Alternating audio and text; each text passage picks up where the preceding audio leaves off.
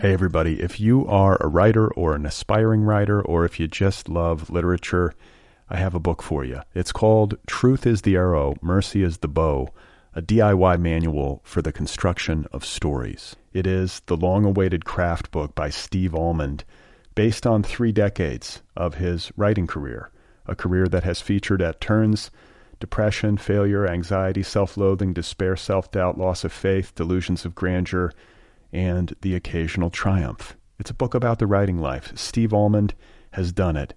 He has embraced it, the full catastrophe, and he has lived to tell about it. The Boston Globe says, quote, "This isn't just a book about writing, it's a book about honesty." And Richard Russo calls it, quote, "one of the best books on writing I've ever read.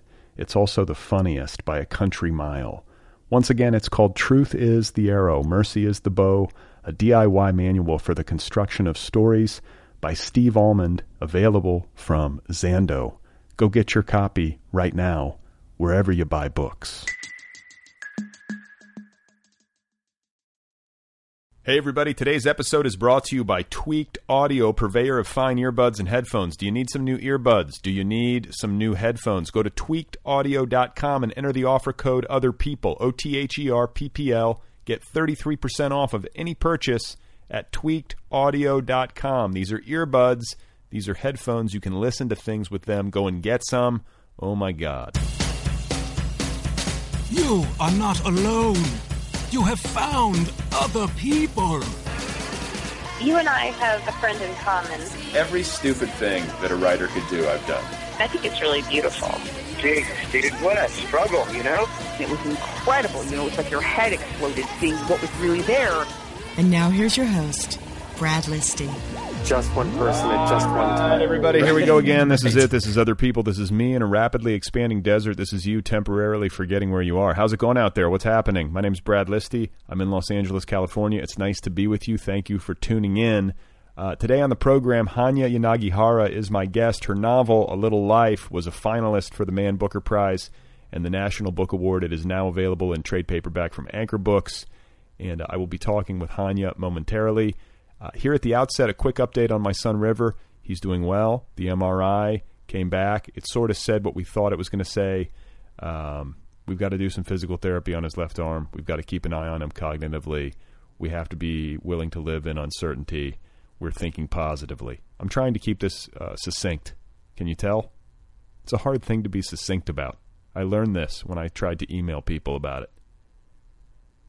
You just go on and on. There's so many possibilities and potentialities, and, you know, you just don't know.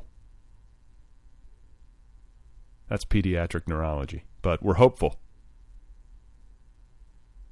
And he's doing fine. Aside from the left arm, he's doing fine so far. He's a little bit behind physically, but that's to be expected. And mentally, he's happy and smiley and interactive. So, in other news, AWP, the Association of Writers and Writing Programs, a.k.a. Nerd Prom. Aww. It's happening in Los Angeles this year, so I don't have an excuse to not go. I have to go. I kind of feel like I have to go. It's in L.A. It's right here in my hometown. So, with this in mind, I'm going to be making some appearances that I want to let you guys know about. On Friday, April 1st, at the theater at the Ace Hotel in downtown Los Angeles, I will be appearing at the 10th anniversary edition of the Literary Death Match, hosted by Adrian Todd Zaniga. I will be on stage interviewing Melissa Broder, the poet, the essayist, the prolific tweeter. Perhaps you've heard of her. She has an extremely popular Twitter feed at Melissa Broder, but an even more popular feed called @SoSadToday, with more than 300,000 followers. The last time I looked, and as of mid-March, she will have her debut essay collection coming out on Grand Central called So Sad Today. And Melissa and I, we happen to be writing partners and good buddies. She and I write television projects together, which I don't think I've mentioned on this program, but we do. And she and I are going to be on stage at the Ace Hotel Theater during Literary Deathmatch. I'm going to interview her for a few minutes publicly.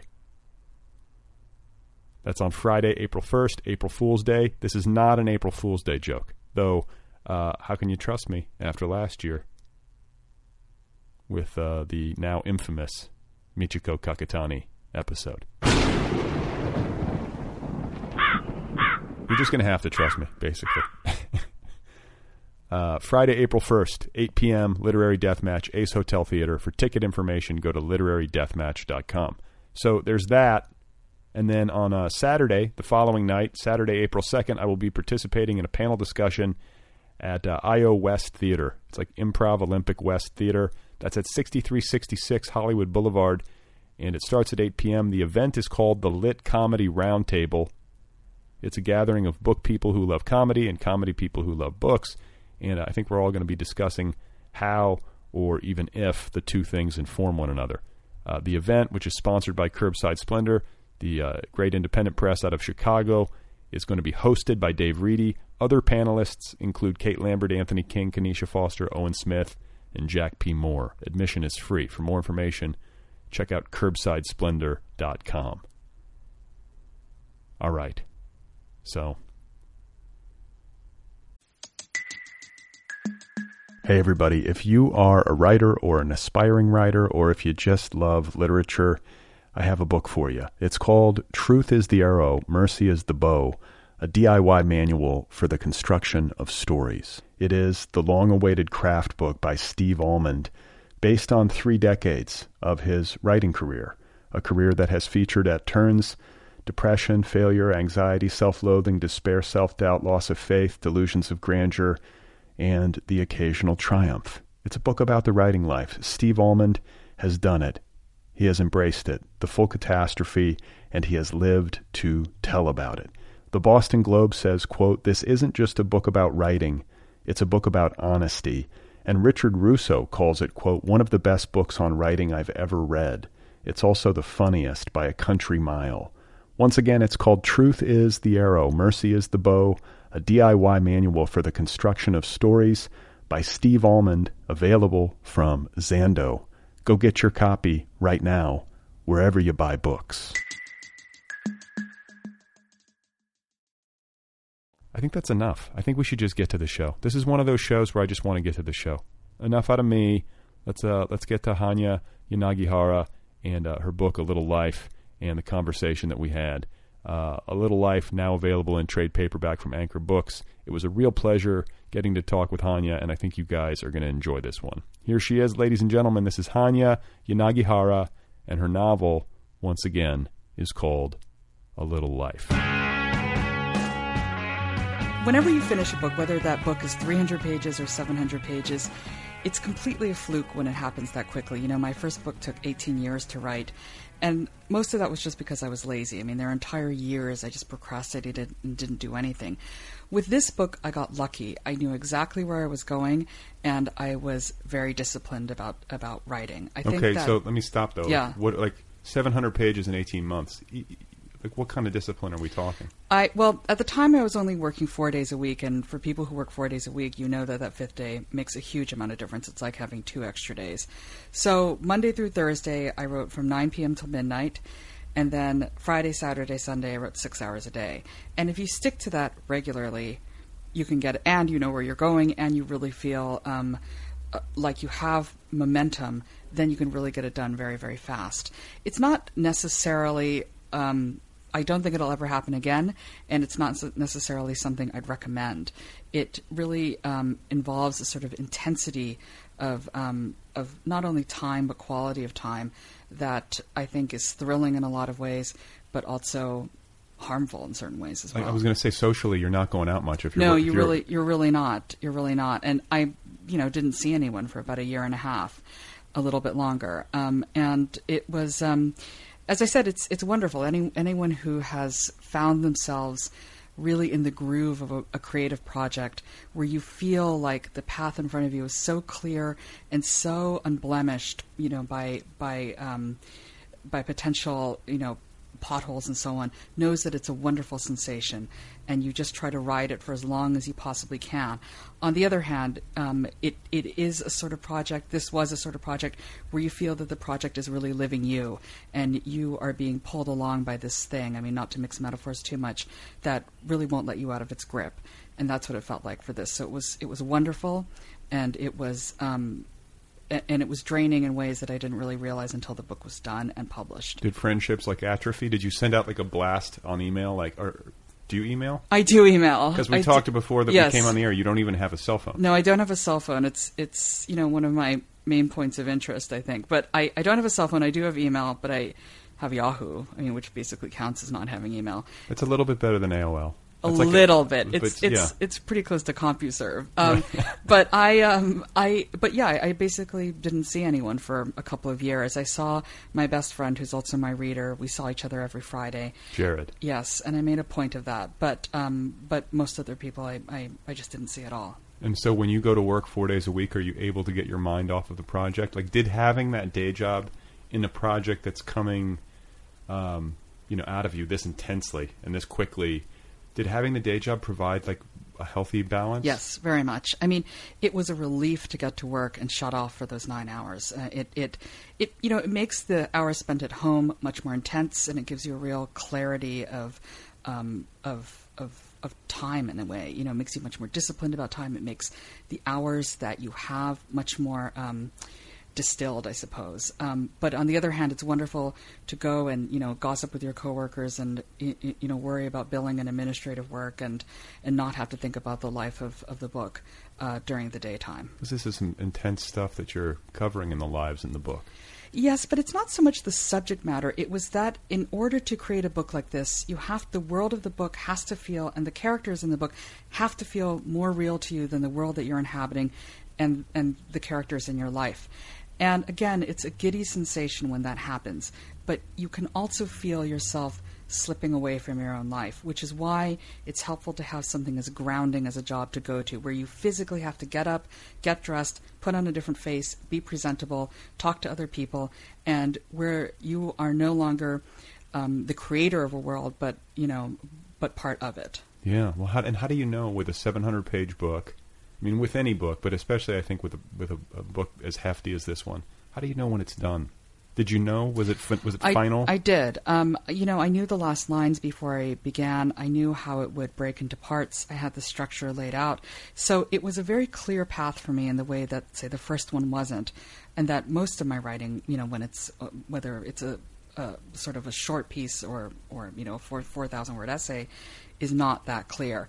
But this book was very clear. So I knew I was able to really time when I would be done. I kind of knew how long it would be, and I could kind of guess when I would be finished, just kind of based on my pace. And then you would hand them off to Jared, like sections of the book off to Jared, who's like he's your reader. He's my reader. You're writing to him? Yes, very much. To please him, basically. Or to impress him? I don't know if it's to please or impress, although that's part of it. It's, I suppose, a different kind of communication. I think anyone who has a reader, a single reader that they write for, is in a way trying to communicate in a different way outside of the vernacular of everyday chatter, of, well, my life is this, and I'm doing this, and I saw so-and-so, and we talked about this. When you share a novel like this, which is about friendship ultimately, it is a way of, I think, sometimes articulating what you couldn't naturally do in the course of a conversation, because it would seem too artificial or too forced or too awkward. But you hope that, or I did at least, that when he was reading it for its text, but also recognizing, I suppose, some sort of subtextual messages that I wasn't even quite aware of, but I hoped he would be able to articulate when I wasn't. And was he able to do that? Yes, very much so. I think, great readers can be great readers in different ways. Some people are very good at picking up on the small details, on word choice, on sort of rhythm and pace, and some people are very good at the conceptual questions. The logic of the book. Does the character not only sound like he's supposed to, but does he think like he's supposed to? And some people, I think, are good at the sort of the construction of a book. Is it pacing itself well? Is it hanging together well? He happens to be good at all of those things. And so I would finish. What's his phone number? You can't have him. So I would finish a section, I would send it to him, and he would write back with an immediate reply. He reads very fast. And then I would send him about 10 to 12 questions, some of them very granular and some of them big, and he would write back answers and also add in his own points. And sometimes these too were very granular, like Thanksgiving is always on a Thursday, little things, little copy editing notes, or I'm not sure you're using the right word here. And sometimes they would be bigger. I don't think that this is how Willem would sound, or I don't think that I'm not quite buying the sex scene here, so things like that. So that would be the first round. Then I would send him another set of questions, again about 10 to 12, and he would answer those. And then every Friday when we see each other, we would talk about the life of this book. And so in a very real way, this book came out of a long conversation with him. And it does feel, to me, like a record of those months. Wow. That's awesome. Yeah, it's really, I don't, he read my first book as well. He reads everything I write, so I really don't know. At this point, he's so much a part of the process of writing that I don't know how I would do it if he suddenly stopped doing it. Yeah, well, it's not uncommon for, as I'm sure you know, it's not uncommon for writers to have that single reader, whether it's a spouse or it's a friend or right. Whoever it is, like somebody who understands you. Yes. Somebody who can save you from yourself. Yes. When you are off track or you're off tone or whatever it might be. It's probably a great relief to get his feedback. It is. And, it's not always, I think, for a lot of writers, someone who's their best friend or their closest companion. In my case, it happens to be. But I'm interested always in writers whose reader is not is someone with whom they have a little friction sometimes, or someone who is simply their reader. They're not their best friend. They're not, their lover. They're not. Their sole relationship is as reader, and I find those relationships very interesting. And what's the case? You're also friends with Jared. Yes. So it's a friendship, and he's your reader. Yes. And you guys are tight, and this is a book about friendship. Right. So it's all of a piece. Yes. Yeah. Did he change the book fundamentally, or because I imagine with a book that comes out this hot and fast, maybe it was mostly intact, or did the feedback you get editorially from him and then from your editor, at Anchor, at Doubleday. At Doubleday, yeah. Did the book go through massive changes editorially? Not through massive changes, but certainly the way that the characters think about friendship, the way that they think about love, the way they think about sex, many of those things. It's not that they shifted dramatically, but they definitely morphed and developed through our conversations. There's a scene, there's sort of a leitmotif in the book of these hyenas that chase the main character, Jude, from time to time. A cheery little leitmotif. Yes, a cheery little one. And when it first occurs in the book, Jared and I have been talking about it, and he said, I think the hyenas are sex. And he was absolutely right, but I hadn't been able to articulate what they were. I knew that they were a manifestation of Jude's fears and anxieties, but until he said the hyenas to him are sex itself, I hadn't been able to articulate that. So a lot of what he was doing in the process of writing this book was really, I think, naming what I had on the page. And by doing that, by being able to explain to me what a metaphor meant, he was able to, it helped me continue that metaphor in some ways throughout the book. It's like teaching you how to understand your own book. Yeah, completely. Yes, very much so. What did the actual nuts and bolts of a writing session look like for you on this book? You have your 9 p.m. to midnight window. You get home on Wednesday night. You've been at work all day. Yeah. You sit down. If you don't have a cell phone, do you have internet? I do. But I was pretty disciplined. When I know I have to get something done, or when I feel the compulsion to get something done, it's not a big distraction for me. And I would just sit down and just start writing. I had just a very basic Word document with sort of dates, fragments of sentences, sort of things I had to remind myself to do. Because this book doesn't have years in it, I couldn't date things by years, so I kept track by year 1, year 2, year 3, year 4. And sometimes I would say, don't forget to include this. You mentioned this in part part 1, you have to make sure to put this back in part 4. Or Willem starts filming this particular movie in November, make sure that he's going to be done by, like consistency issues. Yes, consistency issues. And that was a big part of it. And that way it felt very much like directing a play or a movie where you really have to make sure that, when the gun appears in the first scene, that it somehow either goes off or gets put away in the third. So there was a lot of just tracking of my own details, and that's really something I kept an eye on. I mean, time is measured in this book by anniversaries, by Thanksgivings, by birthdays, by different measures of time. And so in order to make that sort of elasticity of time work, I had to be fairly structured about how I was keeping track of it. Yeah, I find that in writing that time shifts, especially if you're jumping a significant period of time, are very difficult to do well without jarring the reader. And when they're handled well and they feel seamless, I'm always impressed by that as a reader, where you're like, oh, they just jumped and I didn't even bat an eye. Yeah, me too. You have to be careful with it. Yeah, me too. I mean, I always think that, the reader will really go along with you in many, many ways. But I think as a reader that the more sort of fantastical the book is, the book's premises or its characters or its themes, the more I really want something, I really want terra firma. And that terra firma is the structure and it's the sense of sort of authorial timekeeping. That if you think that someone is really watching out for the details so you, the reader, don't have to worry about them, then you can kind of relax into the life of the book and forgive it, I think, a lot more. Yeah, if you're worried about the time, yeah, then it's not a good sign. No, as a that's reader. That's right. And what about as a related question to the issue of time, the very conscious decision to remove from the book anything that could mark it, like politically? Yeah. There's no mention of 9/11 in the book. There's no, you know what I'm saying? The book kind of I exists do. in a timeless New York. That's right. And the New York of the book is really evoked by interior landscapes in both senses. So there's not a lot of descriptions of architecture or of scenery or of the exteriors of New York. What you have instead are the insides of apartments and, of course, more figuratively, the insides of these characters. And when you strip any fiction of historical markers, of context in a way, what you're effectively doing is trapping the reader within the emotional lives, the interior lives of your characters. And it has the effect, I think, if you can do it correctly, of making the work feel intimate and also claustrophobic.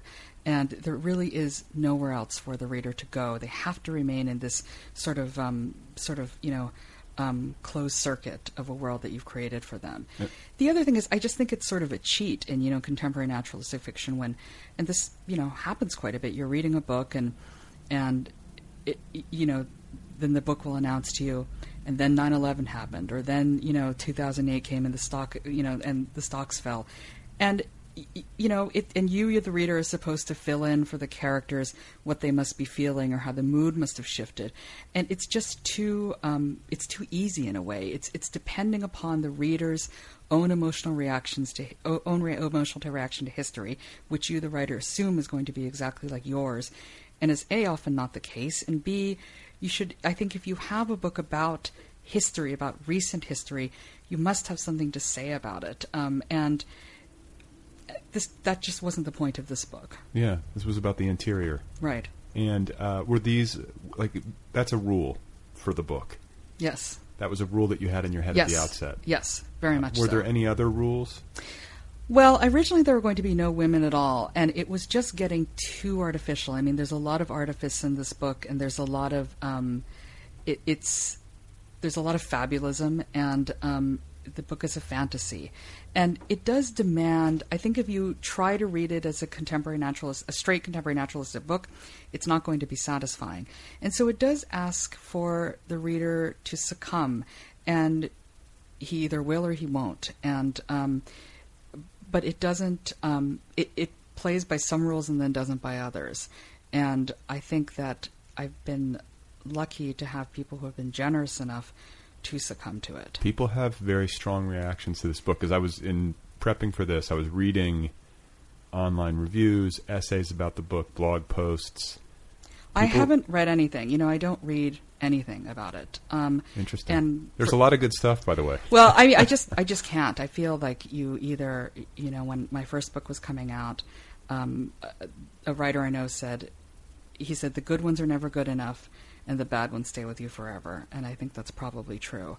So it's just safer not to. You know, you either, I think, only believe the good stuff, in which case you're, you know, a huge douchebag, or you believe everything, and I think it sort of gnaws at you. So it's just easier not to read anything. But it takes discipline. It's one thing to believe. It's one thing to know that and to say that, but it's another thing to execute on it. It doesn't really take that much discipline. If you're not on Twitter, if you're not on Facebook, if you are not actively following your book's kind of critical way through the world, the first, you know, it's like cutting out sugar. The first, 6 weeks are really hard, and then it becomes pretty much just a fact of your life. Do you eat sugar? Yes. Okay. Good. Yeah. I was going to be like, this is impossible. No cell phone, no sugar. No. But it's just a saner position. I don't know how people who read reviews and are, still normal, functioning people do it. I think I'm too weak for it. Okay. Well, one of the things that's said in a lot of the critical response to the book is that it does not offer a resolution or resolutions that are feel-good and redemptive in the way that narratives that deal with some of the themes that this book deals with often are. Was that something that you set out to do? Was this book in any way a response to that kind of book? There are so many of them, these redemptive narratives. Yeah, I mean, I think that's sort of a goofy kind of criticism. I mean, if every single, that's asking every single book to have not only a happy ending, but the same ending. And of course, that's, not what any sort of fiction should be. Or like giving readers an emotional experience that they're either like primed for or used to based on, Well, I mean, it's an interesting question. Because I think it goes to this question of how much can a reader take. And I really think this is one of the discussions I had with my editor. And I think it's a legitimate question, but I think the reader can take anything. I think where it gets dangerous is when you as the writer start thinking, or the creator of any sort of project start thinking, okay, well, the reader can't take this quite, but they can take this. Your job is not to be the reader's nanny. Your job is not to be, is not to second guess their sort of emotional armor. It's to simply present the best realized world that you can, and that's it. And people either will want to live in that world for a period, or they won't. And if they don't, that's fine. But if they do, it only behooves you to try to make that world as whole as possible. Okay. Last question about writing this thing so quickly. Yes. With a book of this length, written in 18 months, in a creative fever, that's fair, right? Yeah. These characters, this story had to be brewing within you for a long time, and then finally when you sat down to do it, that's kind of why it shot out of you? Like, how long had you been thinking about these characters in this world and these themes? Like, it's a great question. Probably about 5 years. I mean, anyone who's written something before knows that, and I've said this before in speeches, but I think it's really true, that sometimes the hardest, the reason I think it takes so long to start something, and the reason it seems so scary, is because before you've begun, let's say you have an idea for a novel, and the novel exists in 1,000 different worlds with 1,000 different possibilities. Once you start writing, once you put pen to paper or open up that document, the worlds start disappearing. You start committing yourself to a single one of those narratives, in a single world, in a single path, and a single set of characters, and a single outcome. And so in that sense, you are, even before you begin, or even as you just begin, you're mourning what could have been. And it's tempting to want to really live in that world of possibilities. And I did with this book for a long time. And in fact, it wasn't until I actually began that I realized I'd been thinking about it for probably, as I said, 5 years. And at some point I just thought, I'm just going to pick a path and go with it. But it was difficult because I knew I was giving up a lot of other ways that this story, in terms of its themes and its characters and even to some extent its narrative could go, and you're eliminating them. It's like putting things, on the cutting room floor before they've even existed. That's interesting. I've never heard somebody say it that way, but it makes sense. Oh, thank you. It's That's nice. nice It's of you. nice to have. It's just nice to have that world of possibility. It's a safer place to be. Yeah. And then suddenly you're out on the tightrope with your one choice, and Yeah, exactly. And you've got to make that one choice work. and then speaking of choices, your editor at Doubleday is Jerry Howard. Yes. Okay. Another close relationship. I'm sure that had a big impact on the final product. And I was reading that you kind of dug your heels in at some point in the editorial process and insisted on keeping the book at its length and not Yes. removing a large chunk of it. Yes. Why? Well, I just didn't think if he had a compelling reason beyond, I don't think we should publish, it was a 960 manuscript pages. Beyond that, then I would have probably listened to it more. And it was a business decision. I think he was concerned about the saleability of a 960 page book, and that's a legitimate concern when you're with a big house. It's a business, and they're going to have business concerns, and you as the writer have to decide how much you want to negotiate it with those business concerns, and how much it's really about business, and how much it's about the work itself, how much it's about the artistry. And I just didn't think he had a good enough argument, and I could tell he didn't think he had a good enough argument either. And that's when I knew that it wasn't, and I thought about it for a long time, because I did want to be with an editor who felt passionately about the book, although I knew he had reservations. And so, I thought about it for probably a couple of months, and then I told my agent that I was grateful for what Doubleday had done for my first book, especially because it wasn't doing well. Was it a 2-book deal? No, so I wasn't under contract for this Okay. book. But I wasn't going to cut the pages, and I would understand if they didn't want the book and we'd take it elsewhere. So it took a while for the book itself to be bought. Although it was complete when I turned it into Jerry, it didn't get, actually, there wasn't a contract for a while. It kicked around for a bit. While they were deliberating. Yeah, exactly. And, like you say, it's a business. Some of it is it's going to increase the cost of printing. Yeah, exactly. It makes it harder to market. It's That's hard. right. People, That's right. People are intimidated. That's right. The general reader That's sees a big book sitting on the shelf, and it's like, That's right. That's right. I got to really commit to this thing. Yeah, that's right. That's right. It's just a harder sell. And you're right. I mean, and then there's, very basic sort of prosaic concerns. Like when I found out, when a book, not a manuscript, but a book goes over 1,000 pages, they have to send it off to some special printer somewhere that handles manuscripts that size, and that, doubles their costs or something. So there are, real concerns, and you as the author have to decide how much you how much you do or don't want to try to compromise, and you decide, and on what. Yeah, and well, I think that you sort of like the analogy I like to use is a court of law. Like when whether you're in a writing workshop or you're dealing with an editor or you're dealing with Jared, right? The person can have a point of contention with your book, but unless they can present you with compelling evidence as to why you should do things their way, then you should stick to your way. Yeah, I mean, that's the big difference between writing for a magazine, say, and writing a book. I mean, writing for a magazine is all about compromise. Your editor reads it, a top editor reads it, the copy editor reads it, the fact checker reads it, and the editor-in-chief reads it. They all make changes on it. It's very, very rare that you, the author, have final say, unless you're a really big-name author. In books, you have much more control over the product in a strange way. And there's certain things you have less control over, but you have the right to say no. In books, if a copy editor comes to you and says, I don't really like this, you can stud it. You can make up words. They can't change it. In magazines, you don't have the final say. Someone else will.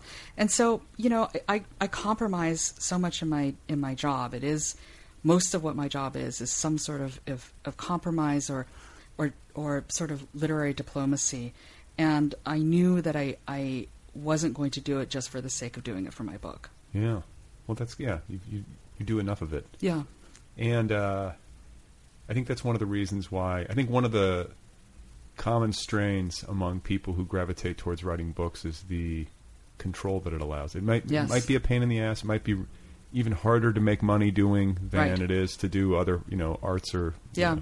But at least the words on the page are almost totally under your control. They are, and it is one of the very few mediums that is so such a solo endeavor. I mean, you talk to people who are playwrights or actors or directors and so on, and they're collaborative to different degrees. But I think for writing fiction and poetry, it is something that you have a great deal more control over than perhaps anything else. And you're working collaboratively. You know what? I want to get to your day job, so I'll hold that question, because before we do, I want to ask you about the success that this book has had, especially in the wake of a first novel that didn't sell, like most first novels. Yes, like most. But that makes it harder, because you come out with a second novel, and it's like, oh, they're going to look at your sales That's numbers, right. and right. It's almost harder than selling a first novel, because it is. The people at the publishing houses have something to weigh it against. That's right. And, and it's harder to get publicity. I mean, it's easier to get publicity for a debut novel. I mean, not that it's easy, but it's easier. There's at least, you always hope that that you're going to be making an interesting discovery. With a second book or a third book, there's less of that. I mean, there's less interest. There's less of a news peg. There's less to hang the marketing on in general. Did you feel pressure? Were you like, this had better be great? Or, No. I mean, because I don't think anyone really did think it was going to go anywhere. I mean, my hope for this book was that it would find a very small group of people who felt the book was speaking directly to them, who felt, and I described it to my editor as I wanted it to feel like a magical object to them, something that they, were digging under a tree and they suddenly discovered this strange and misshapen glowing thing, and they thought, oh, well, this is mine. And I thought if I got lucky, that might happen. To a small, passionate group of readers, it would feel like a book that they they might have been waiting for and hadn't known that they were waiting for. A tribe of Jareds. A tribe of Jareds, yeah. But I couldn't have reasonably hoped for anything more than that. And I just think it's always good to go into the process with sort of low expectations. Yeah. And then, so the book comes out, well reviewed, even though you didn't read them. Yeah. I can tell you. And then not insane sales right off the bat. Right. Like, when did things start to change? Where you started to really get some momentum, or you started to think, oh my God, there's more people finding this magical object than I thought there ever would be. Well, both from being a writer yourself and from doing these interviews, that a publishing house will put about 6 weeks of muscle into a book, and then they kind of have to move on. They don't have the time, they don't have the resources, and I think this wasn't always the case, and it's too bad, but there's sort of this thinking that if it doesn't really hit it right out of the gate, it's probably not. So I was lucky in a way, because I think the house had, and everyone had been watching what Scribner did with All the Light We Cannot See, and they really hung in there week after week after week with that book, and that book sold far better right out of the gate than mine, I think, probably. But the point was that they did a wonderful job publishing it, and I think it was something of a lesson of how you can perhaps try to experiment in a low-cost way with giving a book a longer life. And I also have to say I got very involved in the marketing of this book, and I thought I would try to find those 200 people and give them and let them know about the magical object. So I do know that I really put a lot more time into marketing than with the first book, and I worked on it really hard. And I don't know if it helped or not, but... What did you do?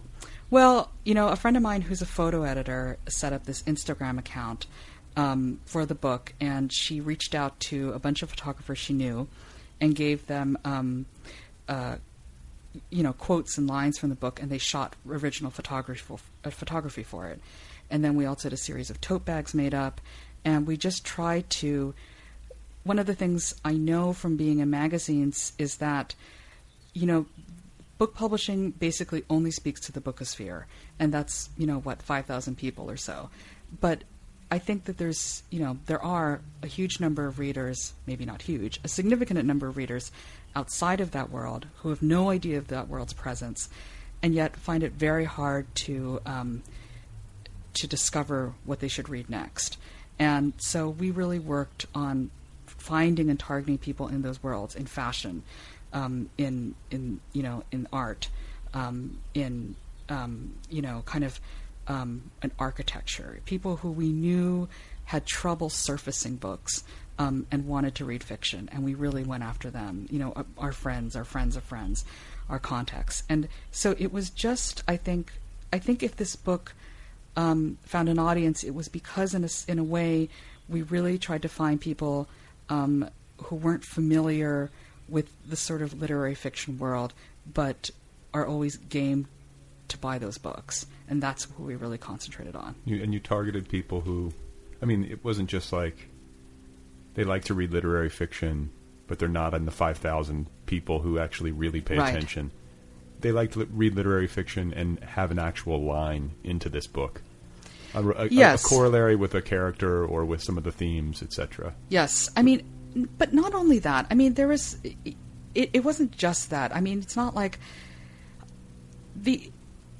But to go back to your original question, I think one of the things that really turned it around for this book was Garth Greenwell's piece in The Atlantic.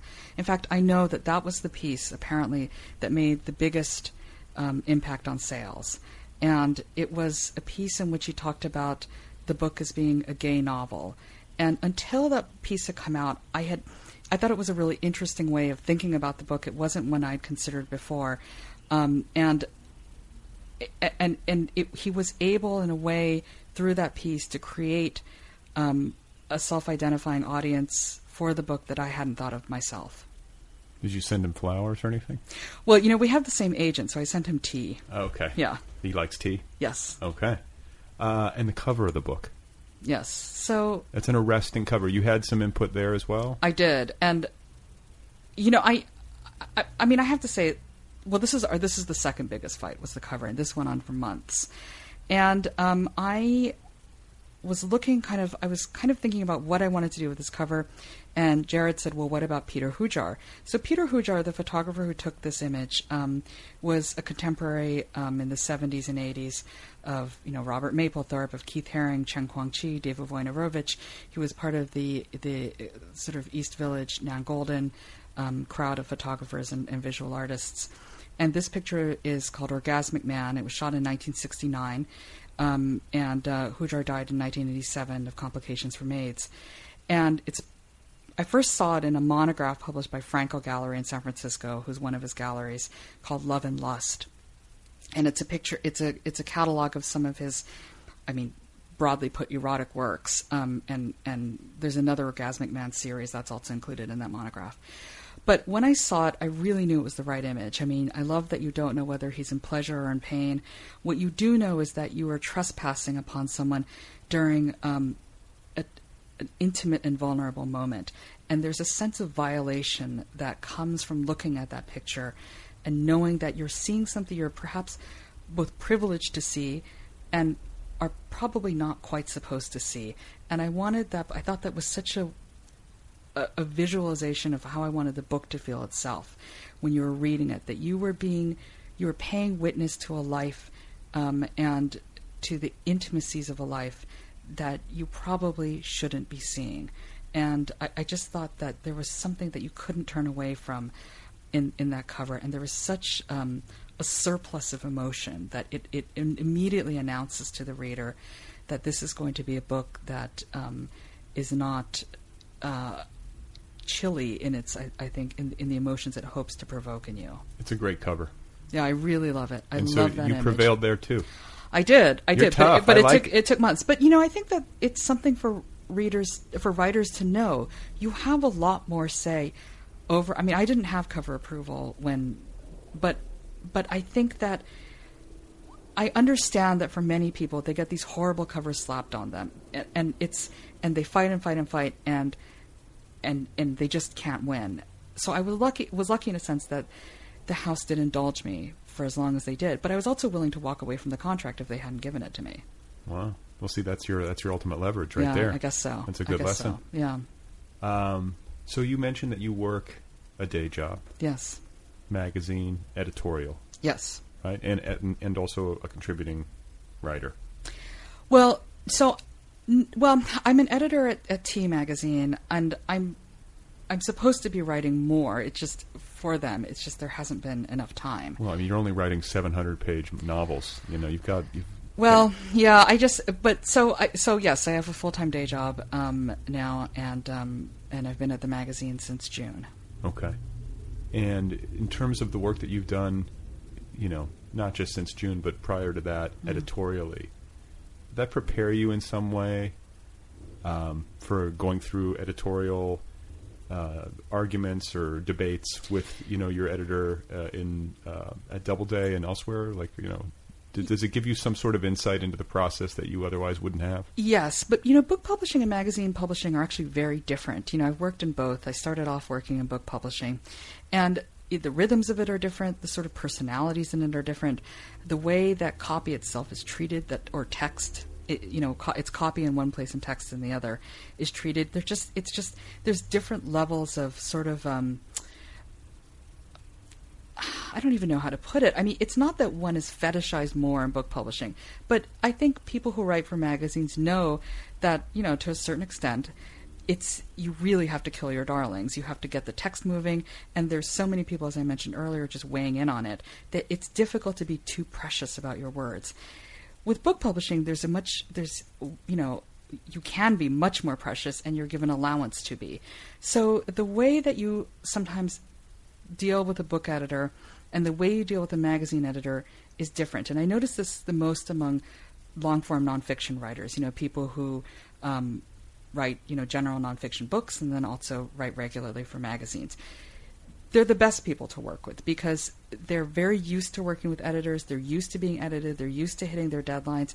For fiction writers, it's different. They're not used to hitting deadlines. They're not used to really being edited. They're not as coached, I suppose, or familiar with, and nor should they have to be, in the demands of journalism. And they're used to dealing with editors who I think about text in a different way. It's hard for me to put it, but... Do you have a preference? Well, I really love working with magazine writers, and I love working on magazine editing because it's essentially about structure and pace. That's it. I mean, not that's it, but it is hugely important. And if I can be said to have a strength in anything, it's that. I think I do know, whether it's my own books or someone else's article, how to structure something, how to give it the right kind of flow, how to give it the right kind of sort of speed and clip. And that's something you learn from magazine editing. Well, and I think, too, when you're sitting down to write a novel, it's a very deep process. And it's always personal in some way, even if you're working with, if you're working from the outside in with a cast of characters, it's not like really thinly veiled autobiographical fiction. It can be difficult, no matter the case, to know when you're being boring. To see, but you might have a better antenna for that than others because of the magazine work. I will say though that I'm terrible to be edited. I know that, and I know that I gave Jerry, my editor, a really hard time. I mean, I just don't like it. I like working with writers a lot, but I was very self-indulgent with this book, and I was allowed to be in a way that I probably never would have stood for from a writer I was editing. But look at the vindication. The book's been so well received. You must feel like you knew what you were talking about. On certain things, yes, but you never quite know what you're talking. I mean, this sounds like such a ridiculous thing to say because it's so trite, but it's really true. I mean, you, the author, no one will ever fight harder for your book than you, or that better be the case. And if you can't fight for your book, if you feel a little wobbly, then it probably means the book's not done. If you can't say with conviction, this is it, this is where I'm going to stop, this is how it has to be, I'm not going to change one more word, then you probably do need to do some more work. But once you feel able to say that, I think that it is you announcing to yourself and to your house and to the world that this, no matter its flaws, no matter how it might be perceived, because you're never going to be able to sort of correct everyone's perceptions or misperceptions, but this is it. This is the thing that I am satisfied with. And so it's not necessarily a matter of being confident as a person or even confident as an artist. It's about knowing that you are done with that particular work, if that makes sense. Yeah. It's a good thing to know. Yeah, and you don't always know it. It might not, I'm not sure if it's common. I don't know, or I don't know, actually. But for you on this one, for me on this one, it was. It was the case. Another thing that is said often about this book is that some of the most powerful passages in it deal with abuse, and that the writing and the control of the writing, it's very tricky to do that well. And anything like there's the Bad Sex in Fiction Award, not to make a crude comparison, but there is that, and I think it's kind of the same vein, that to write really intimate moments involving the human body are very difficult to do well. Did you have rules for yourself going in? Was it all just instinct? Yes. It was. Yeah, I Okay. didn't really think that much about the abuse scenes, and you're right, so much of the book is about the shame of the body, and the body is an inherently embarrassing thing to write about because it is a source of shame for all of us to varying degrees. And it is a hard thing to do. It is a hard thing to write about the physical self, and to write about nakedness, and to write about violation of that nakedness. And part of it is, I think, because it's an uncomfortable topic for us all to think about. And part of it is because when we write about the body, the unclothed body, the body that is having things done to it, we are hyper aware that this is a topic that can lead off in very, very bad directions, and in embarrassing directions, and even into bad writing very fast. I mean, a lot of great writers. Yeah. You know what I'm saying? Like award-winning, decorated every which way. You can read passages from their work involving sex and be like, whoa. Yeah, it's it can easily fall off the rails. Yes, it can. It can. But you seem to have navigated that fairly well. Well, thank you. That's kind of you to say. I mean, I think I think the hardest thing is to write a happy sex scene, and I don't think I could ever do it. And it's easier to write about, I suppose, the destruction of the body than its pleasure. And I think too, so I'll read good sex writing, whether it's in the context of a literary novel where sex is a very small component, or whether it's like something that's like more explicit. Right. And I'll read it. I'll be like, damn, that's good. I think one of the things that I've gleaned is that just the facts. Yeah. Just the facts. Yes. Yeah. Say what happened. You don't have to get into metaphor and ornate language. Yeah. That's where things start to, I think, usually come apart. Yeah. I don't know. It's a hard thing to do. So let's talk about you a little bit. You were born here. I was born here. And then where did you spend your childhood? So we moved to Honolulu when I was a toddler, and then we moved to New York, and then we moved to Baltimore, and then we moved to Irvine, and then we moved to Honolulu, and then we moved to a small town in Texas close to the Louisiana border, and then, well, not that close. What town? But, called Tyler. It wasn't Tyler, that close. Texas, but, yeah, yeah, but it's closer to Shreveport than to Dallas. Sure, say. Yeah. And then I moved back to Hawaii when I was in high school, and my parents came back for a year, and then they left. They moved to California, and I stayed and finished up high school living with one of my teachers. Where did you go to high? Did you go to the Barack Obama High School? Yeah, I went to the Barack Obama High School. What's it called? Punahou. Punahou. Yeah. And then they recently moved back to Hawaii last year, actually. Oh, well, that's a nice place to go visit. It is. It is. I don't go back that often. I went back in August, but before that, I hadn't been there since 2007. Oh. Yeah. Well, I know a couple of people who were raised there. And, it's easy to, idealize that. Like, oh, my God, being in Hawaii. But then I've heard stories like high school, you get, what is it, island fever? Whatever. Yeah, I mean, listen, I love it there. It's a very comfortable place. I mean, it really is the Asian American promised land. I mean, there is something that is so relaxing once I'm there. Silly things, like you never have to spell your name. I love calling up a restaurant and making a reservation, and they say, what's the name? And I say, Yanagihara, and they say, okay, and I say, do I have to spell it? And they say, no, I've got it. So it's little things like that. It's now I feel like a dick for asking you how to pronounce your name. No. It's the certainty of knowing that if someone there doesn't like you, it's because of your personality and not because of your race. Right. It's the comfort of being among a group of Asian Americans who have been there for generations and you know, and feel they have every right to be there. It's, you know, the food. It's, I mean, I love Hawaiian dance and Hawaiian music. I mean, it's the thing I love most about Hawaii. I mean, there are many problems with it, and it retains this infuriating plantation mentality in a lot of ways.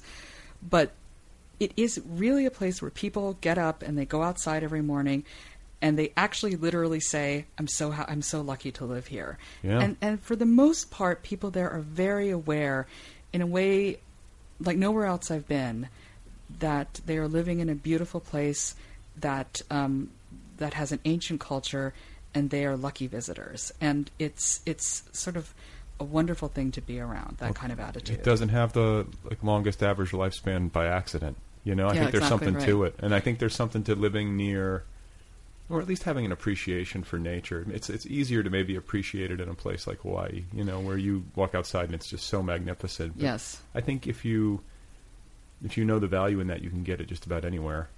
It's true. But the other thing is you can really become blind to it. And I think that the people there really aren't. I mean, they really do marvel, I think, at what's before them. And you know, there are other places where you just sort of become, it becomes, you know, white noise to you. And I think it's really not to a lot of people there. Yeah, I mean, it's like in Hawaii, it's so spectacular that like the second you start getting jaded, it's like, oh yeah, here's another rainbow. Yeah, you know? yeah, exactly. There's a dolphin jumping. Yeah, and people still get very excited about those rainbows. You know, people have lived there for generations, which I think is a wonderful quality about people who live there. So you had an itinerant childhood. You moved around a lot. Yeah, but just to the same 4 or 5 places, it feels like, or 2 or 3 places actually. But why? What were your folks doing? Well, my father was a researcher, a medical researcher, and he started his career late. So through most of my early childhood, he was still in training.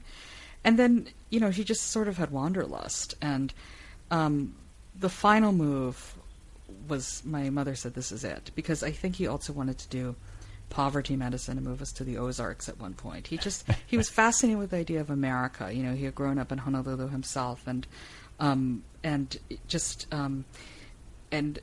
loved the sort of iconography of, you know, the big roads and the lowlands and everything he hadn't grown up around, and was intrigued by it. You know, he enjoyed Texas, kind of alone among us.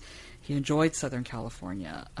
He loved the American West, and still does. So and I think that, you know, he was the kind of person who, if he hadn't had children, would have been perfectly happy just sort of moving around all over the place. Yeah. Well, and how can you not if you're raised in Honolulu on a small island? Yes. And it's an American state. How can you? But it wasn't when he was growing up. Oh, it wasn't. Yeah. Okay. So Yeah. then it becomes one.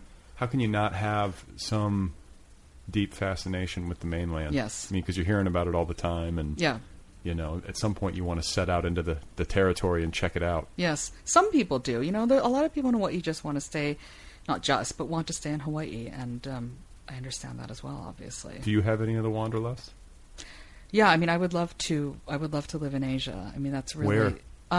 I would like to live in Tokyo, Hong Kong, or Mumbai, but I would live also in Jakarta or probably a couple of other places. Have you been? And you've been to all these places? Yes. Okay, it's not just like Wikipedia. No. But but it is something I will regret if I don't do. Well, you know, you could be the expatriated writer. Yeah, but I don't want to be, you know, I don't want to be a backpacker. I want to settle down. Yeah, and I place. want to have a job and do something interesting. Yeah.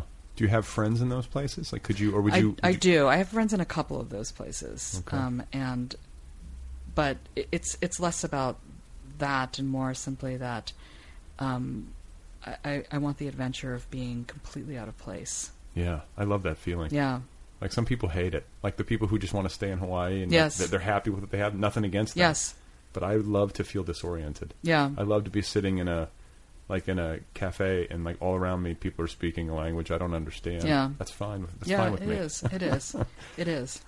Did you always write? Like, did your parents foist books upon you as a child? Was this something you were sort of born to, or was it something you found? No, they did. They were, it was the thing that they regularly spent money on, and my parents are both very good artists, visual artists. You know, my father carved wooden figures, and he painted furniture, and he wove baskets out of pussy willows. Actually, he would cut down pussy willows, and he wove these beautiful baskets. And my mother embroidered and quilted and sewed, and they both drew. They had met when they were illustrating children's textbooks, actually, for the state of Hawaii. They were drawn to each other. Yeah, they were. Sorry. You had to go there, didn't you? Yeah, I did. No, but they were both wonderful artists, and it was something that they encouraged in me. And Can you draw? Yes, but I used to be much better than I am now. You got to practice. You do, but I also think it's something that some kids just lose. I think a lot of kids are kind of talented visual artists, and then the really good ones, the really talented ones, stay talented. Well, it's like what did Picasso say? He spent his entire life trying to learn how to paint like a kid. Right. I mean, right. Not to be too precious, but that makes some sense. Right, it does. But it's the people who can really withstand being formally taught. I think after formal training, and any aptitude I had ended after formal training. And if you can still be an artist with something to say after formal training, you're an artist. I'm only talking visual here, but I think for many of us who were not that talented, it stops. The sort of spontaneity kind of leaches out of you, or at least it did for me. Yeah, well, and the thing too is when you have formal training in any kind of artistic medium, then it gives you a deconstructive mind. Right. It's like you never watch a movie the same way again. That's right. You're true. seeing the lighting. That's right. You're seeing the people off camera. That's right. And it's very hard to unlearn that. And yes. Yeah. And so and unsee it. Exactly. Yeah. So with writing, this is something you said you majored. I think before we came on, you said you majored in English at Smith College. Yes. You were thinking as a college student, I'm going to do something journalism. I'm going to write fiction. This was all in play at that point? Well, I suppose. I mean, I thought my immediate goals were that I was going to go to New York and work in book publishing and write a book. And I did. It just took a very long time. 18 years. It took 18 years, yeah.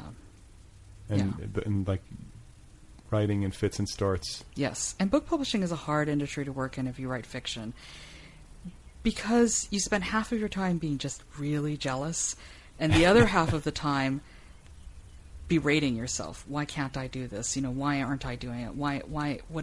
What's wrong with me? And it's just, I don't know. I think it's if you're a writer in New York and you are so wedded to this idea of being a writer in New York, I think it's a dangerous thing. What is the line from the book? It's like everyone who comes to New York has ambition and atheism in common. I'm paraphrasing. Yes. Is that right? Yeah, it's true, though. It's really funny, and it's very true. It is true. And I just, I admire people who can talk to other writers and be a part of the literary world and still go home at night or wake up in the morning and work on their own stuff. And, the benefit to publishing later in life, I should say, is that when you're 22 and you're working on your novel, you think, okay, I'm going to get published and then I'll be a capital A author. Then I'll know who I am. And when it doesn't happen year after year after year, after a certain point, you have to figure out what else you are, and what else your life represents to you. And so by the time you do get published, if you're lucky enough, you're not so hung up on what it means to be an author. You are someone who writes, but you should be, by that point, a number of other things as well. Right. Did you ever get depressed? Or oh, yeah. Did you ever have periods where you thought this isn't happening, or you thought, I'm going to quit?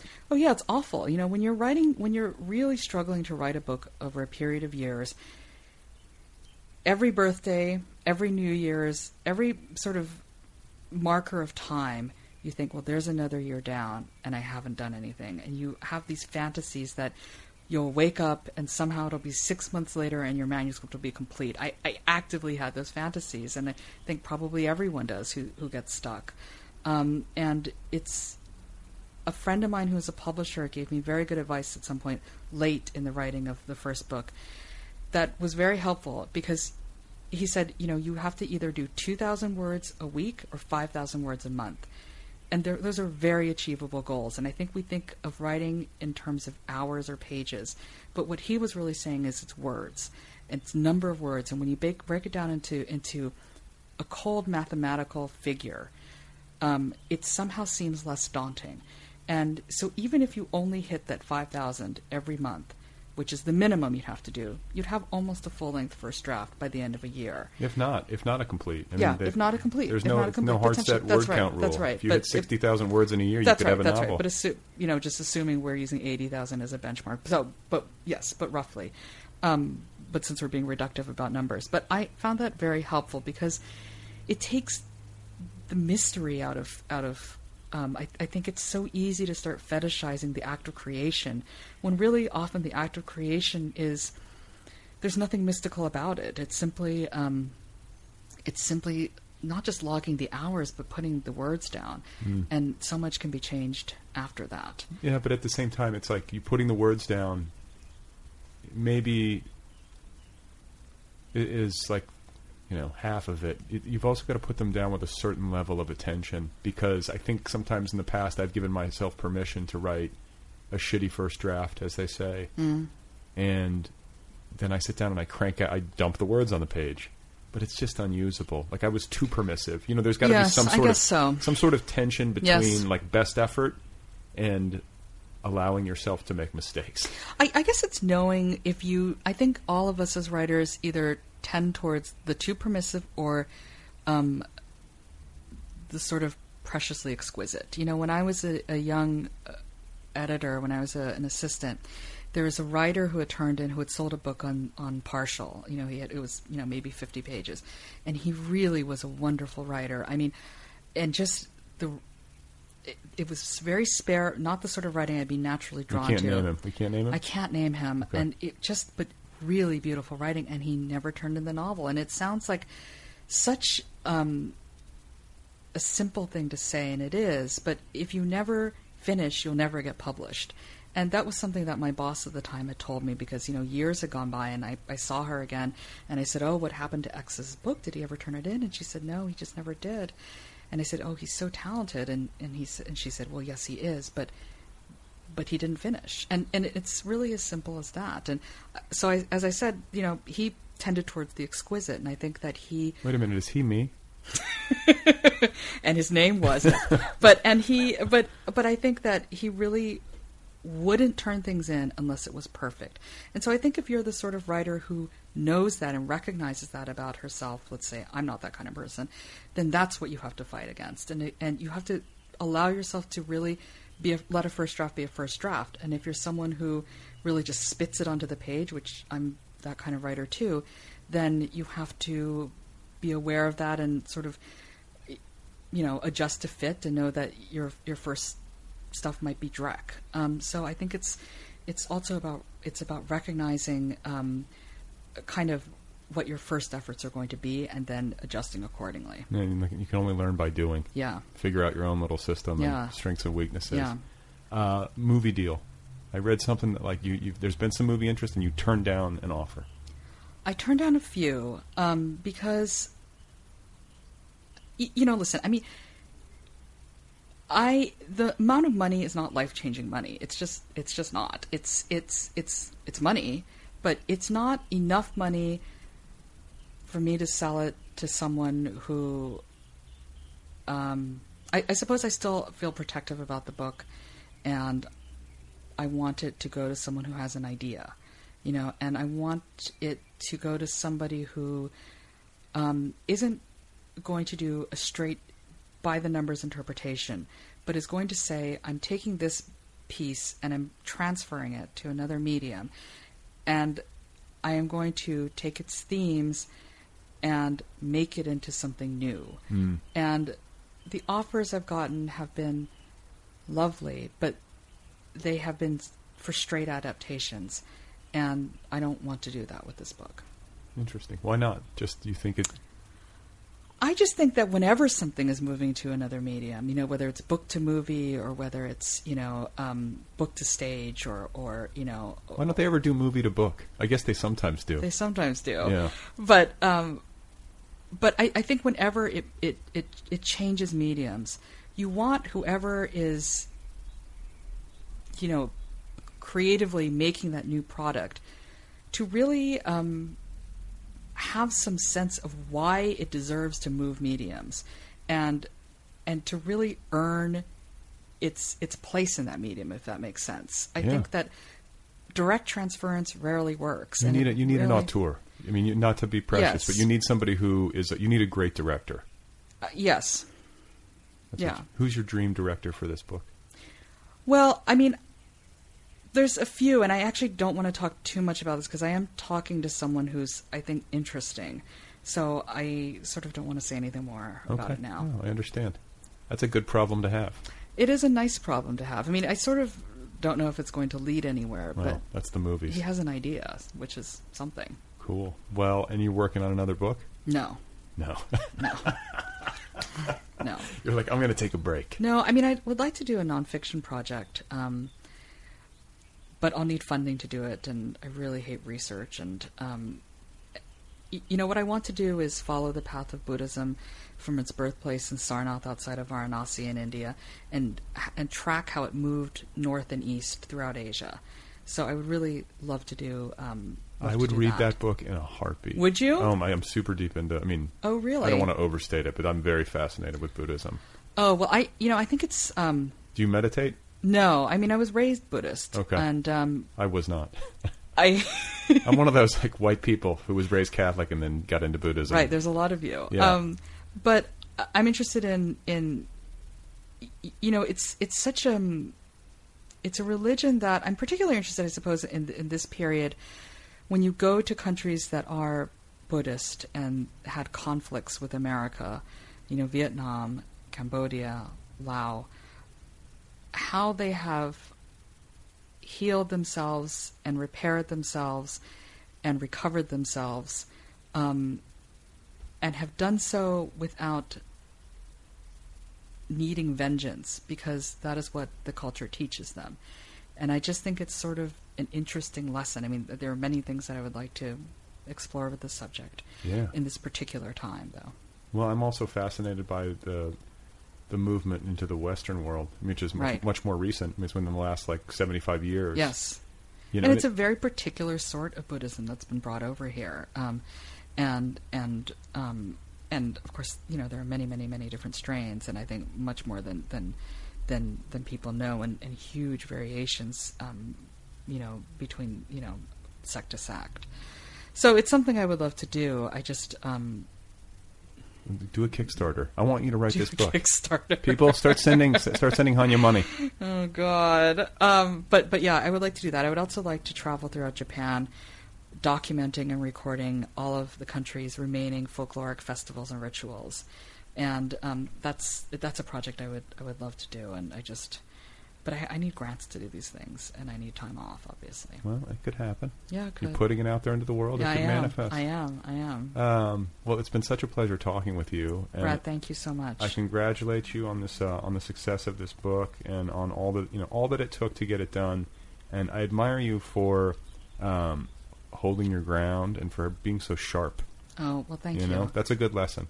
Well, it sounds easy now, I suppose, the way I'm saying it, but I was, a nervous wreck on Klonopin for months. So it's. I think that I do think, though, if I have any sort of lesson to impart, it's simply that, as authors or as the creators of any sort of project, you have much more of a right to say no than I think we've all been taught we do. Well, I guess we'll leave it there. Yeah. Thank you. Thank you. Thank you so much. Okay, guys, that is Hanya Yanagihara. Go get her novel. It is called A Little Life.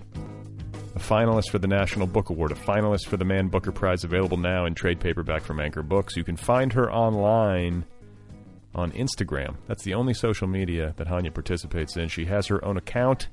The handle there is at Hanya Yanagihara, and she also has an account for the novel, A Little Life. You can follow that one on Instagram. The handle for it is at A Little Life Book. Thanks to Kill Rockstars, as always, for the music. Be sure to check out killrockstars.com. Don't forget about the app. The Other People Podcast has its own app. The app is free. Go get it. Get it on your phone. When you do that, the most recent 50 episodes of this podcast will be there waiting for you free of charge. The most recent 50, always free. New episodes automatically upload to the app. You don't have to do anything. It happens as if by magic. Just happens. The latest episode just shows up on the app.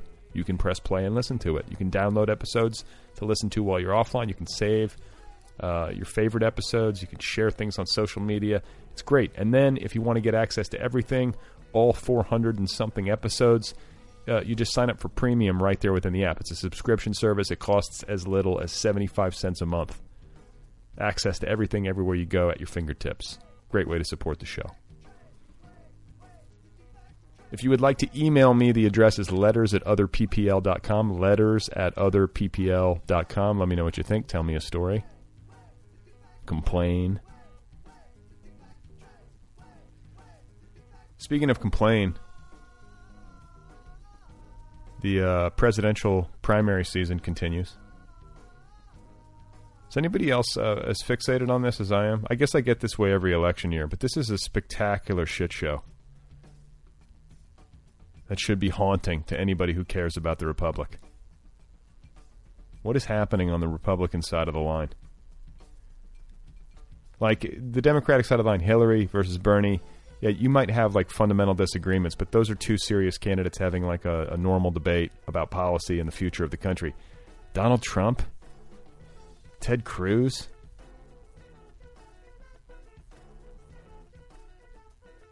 I don't get it. I don't get it. Trying not to be too frightened.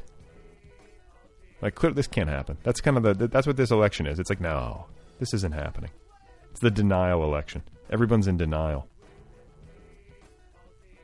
Please remember that George Orwell died of tuberculosis and that Simone de Beauvoir died of pneumonia. That's it for now. Thanks one more time to Hanya Yanagihara. Great talk with her. Go get her novel, A Little Life, out there now from Anchor Books. Thanks to you guys, as always, for listening. And I will be back next week with another conversation with another writer on this podcast. What do you think of that?